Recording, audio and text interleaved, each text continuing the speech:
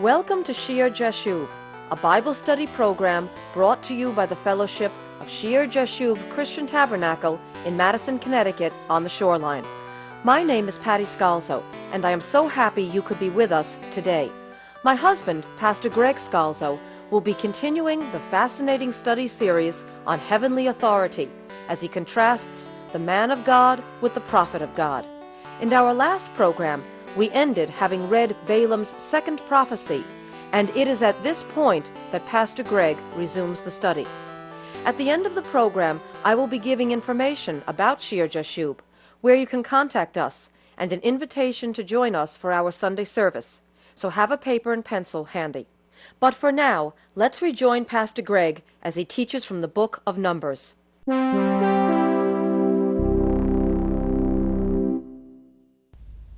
Notice he says he sees no iniquity in Jacob. He has seen no wickedness, or can be translated trouble or misery. There's no misfortune for him. Now, we've seen the sins of the Israelites' fathers. But in the sense when they're compared to the nations, that sin is being covered over. When God compares them to the nations, because he's calling them. He's calling them out as a people to preserve his word. This is really the way God is going to stop that muddying. Stop the way the ancient world has taken some of his ways and mixed them with some of the devil's ways. By taking out a people to which he can give his pure word. Not only that, but what does it say? And the shout of a king is among them. And here is a prophecy of one of the reasons why God deals so favorably with Israel. Because there's a shout of a king among them. The king, the Messiah, will come from them, and God will preserve them because of that king. And what we see here is a hint of a messianic prophecy, one of the earliest of the messianic prophecies, and it doesn't come from the mouth of David, doesn't come from the mouth of Isaiah. It comes from the mouth of a sinful prophet who will wind up in a very bad place, named Balaam.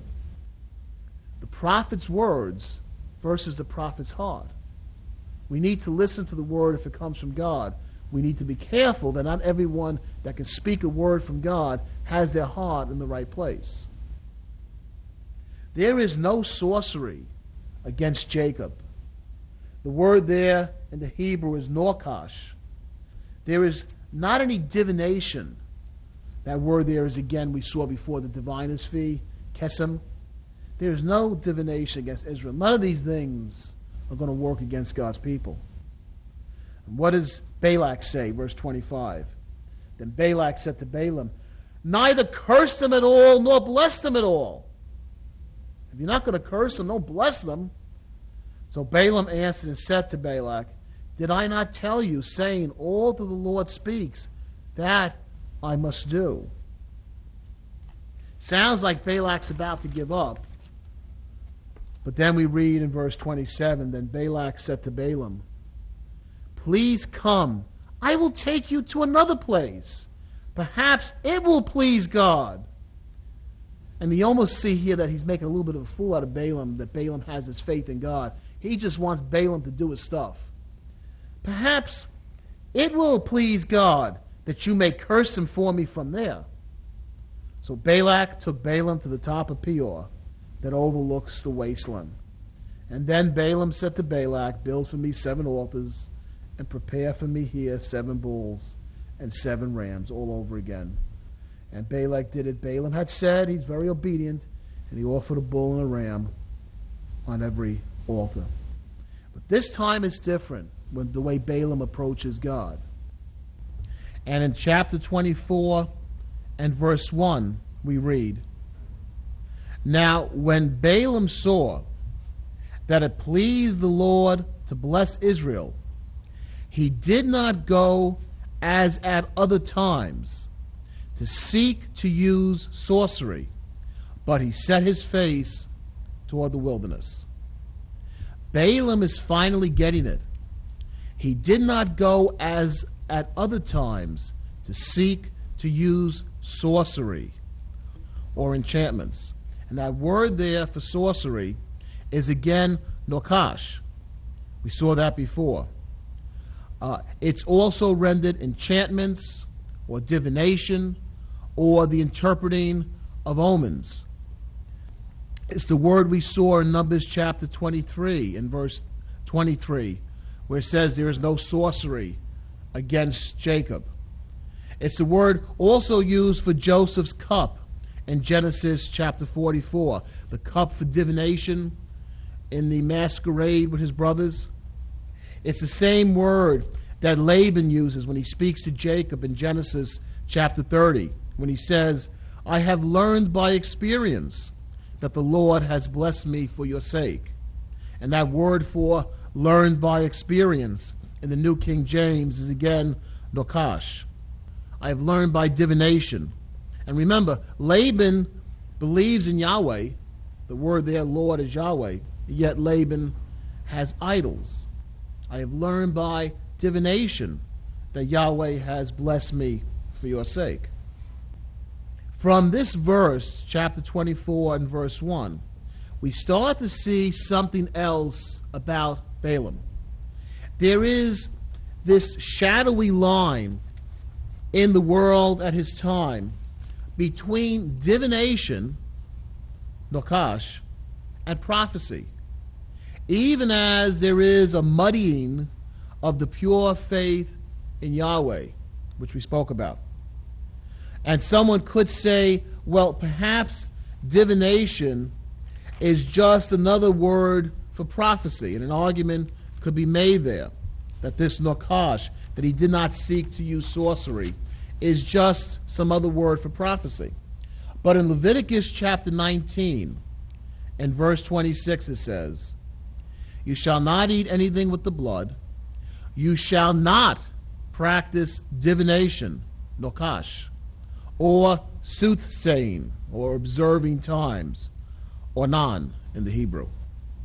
In Deuteronomy 18:10, in the King James it says, there shall not be found among you any one that maketh his son or his daughter to pass through the fire, or that useth divination, kesem, we saw that word before, or an observer of times, or non, or an enchanter, nakosh, or a witch, koshaf. There's important points here, just from this very first verse. He did not go as at other times to seek to use sorcery. First, it tells us that Balaam has gone the last two times with evil motives toward Israel. In spite of God's word to him, do not go, do not curse, for they are blessed, God's clear will that they're blessed, he's gone the last two times seeking to use sorcery, seeking to use enchantment. And if we take a moment, we can see in Deuteronomy chapter 23 and verse 3 an instruction given to the Israelites. It says, an Ammonite or Moabite shall not enter the assembly of the Lord. Even to the 10th generation, none of his descendants shall enter the assembly of the Lord forever, because they did not meet you with bread and water on the road when you came out of Egypt, and because they hired against you Balaam, the son of Beor, from Pethor of Mesopotamia, to curse you. Nevertheless, the Lord your God would not listen to Balaam, but the Lord your God turned the curse into a blessing for you, because the Lord your God loves you. Yahweh, the Lord your God, would not listen to Balaam. What is that telling us? Balaam went there himself asking to curse the people. While he's waiting upon the Lord, he's looking to curse them. And he's looking to use a little sorcery, a little enchantment. If you look in Joshua chapter 24 and verse 9, it says, then Balak, the son of Zippor, king of Moab, arose to make war against Israel, and sent and called Balaam, the son of Beor, to curse you. But I would not listen to Balaam. Therefore he continued to bless you. So I delivered you out of his hand. Again, I would not listen to Balaam. I delivered you out of his hand. So when it says that he did not go this third time, as other times, to seek to use sorcery, we clearly see from this in the scriptures I just read you that Balaam's heart was not aligned with God's will. He was looking to curse them. God would not listen to him. And he's also looking to use sorcery. And here's the second important point from this. Not only is Balaam set against Israel in his heart, but he's looking to use this enchantment, this sorcery, which we read is forbidden in Leviticus and Deuteronomy. And the point is that those who are open to spiritual things can be used by God for the things of his Spirit. But they can also, by nature, be open to evil spiritual influences and evil practices if there's sin in their hearts. If sin is found in their hearts, they can also be open to evil spiritual things. And what do I mean?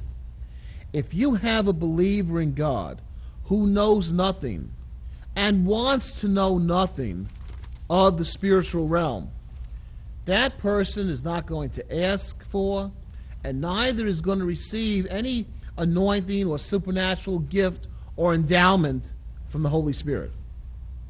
They don't know the spiritual realm, they don't want to know the spiritual realm, and they stay out of it. But a believer who is open to the things of the Spirit will ask and pray, and God can, if he chooses, use that individual, gift that individual. But by definition of character, because that person is more open to the otherworldly, because that person is more open to the supernatural, he or she could also be in danger, apart from the Lord, if they stray, to be attracted by other experiences, other spiritual methods, apart from the Lord God. Balaam knows a little divination. Balaam knows a little sorcery. Balaam knows the methods of the soothsayer. And as the person struggles between the two, as a person like Balaam, open to the spiritual realms, struggles in this dynamic situation, this dichotomy could go on for a while. This muddying, this mingling of two opposites, but only for a while. We rejoice that you could join us for the program today and hope that it was a blessing to you.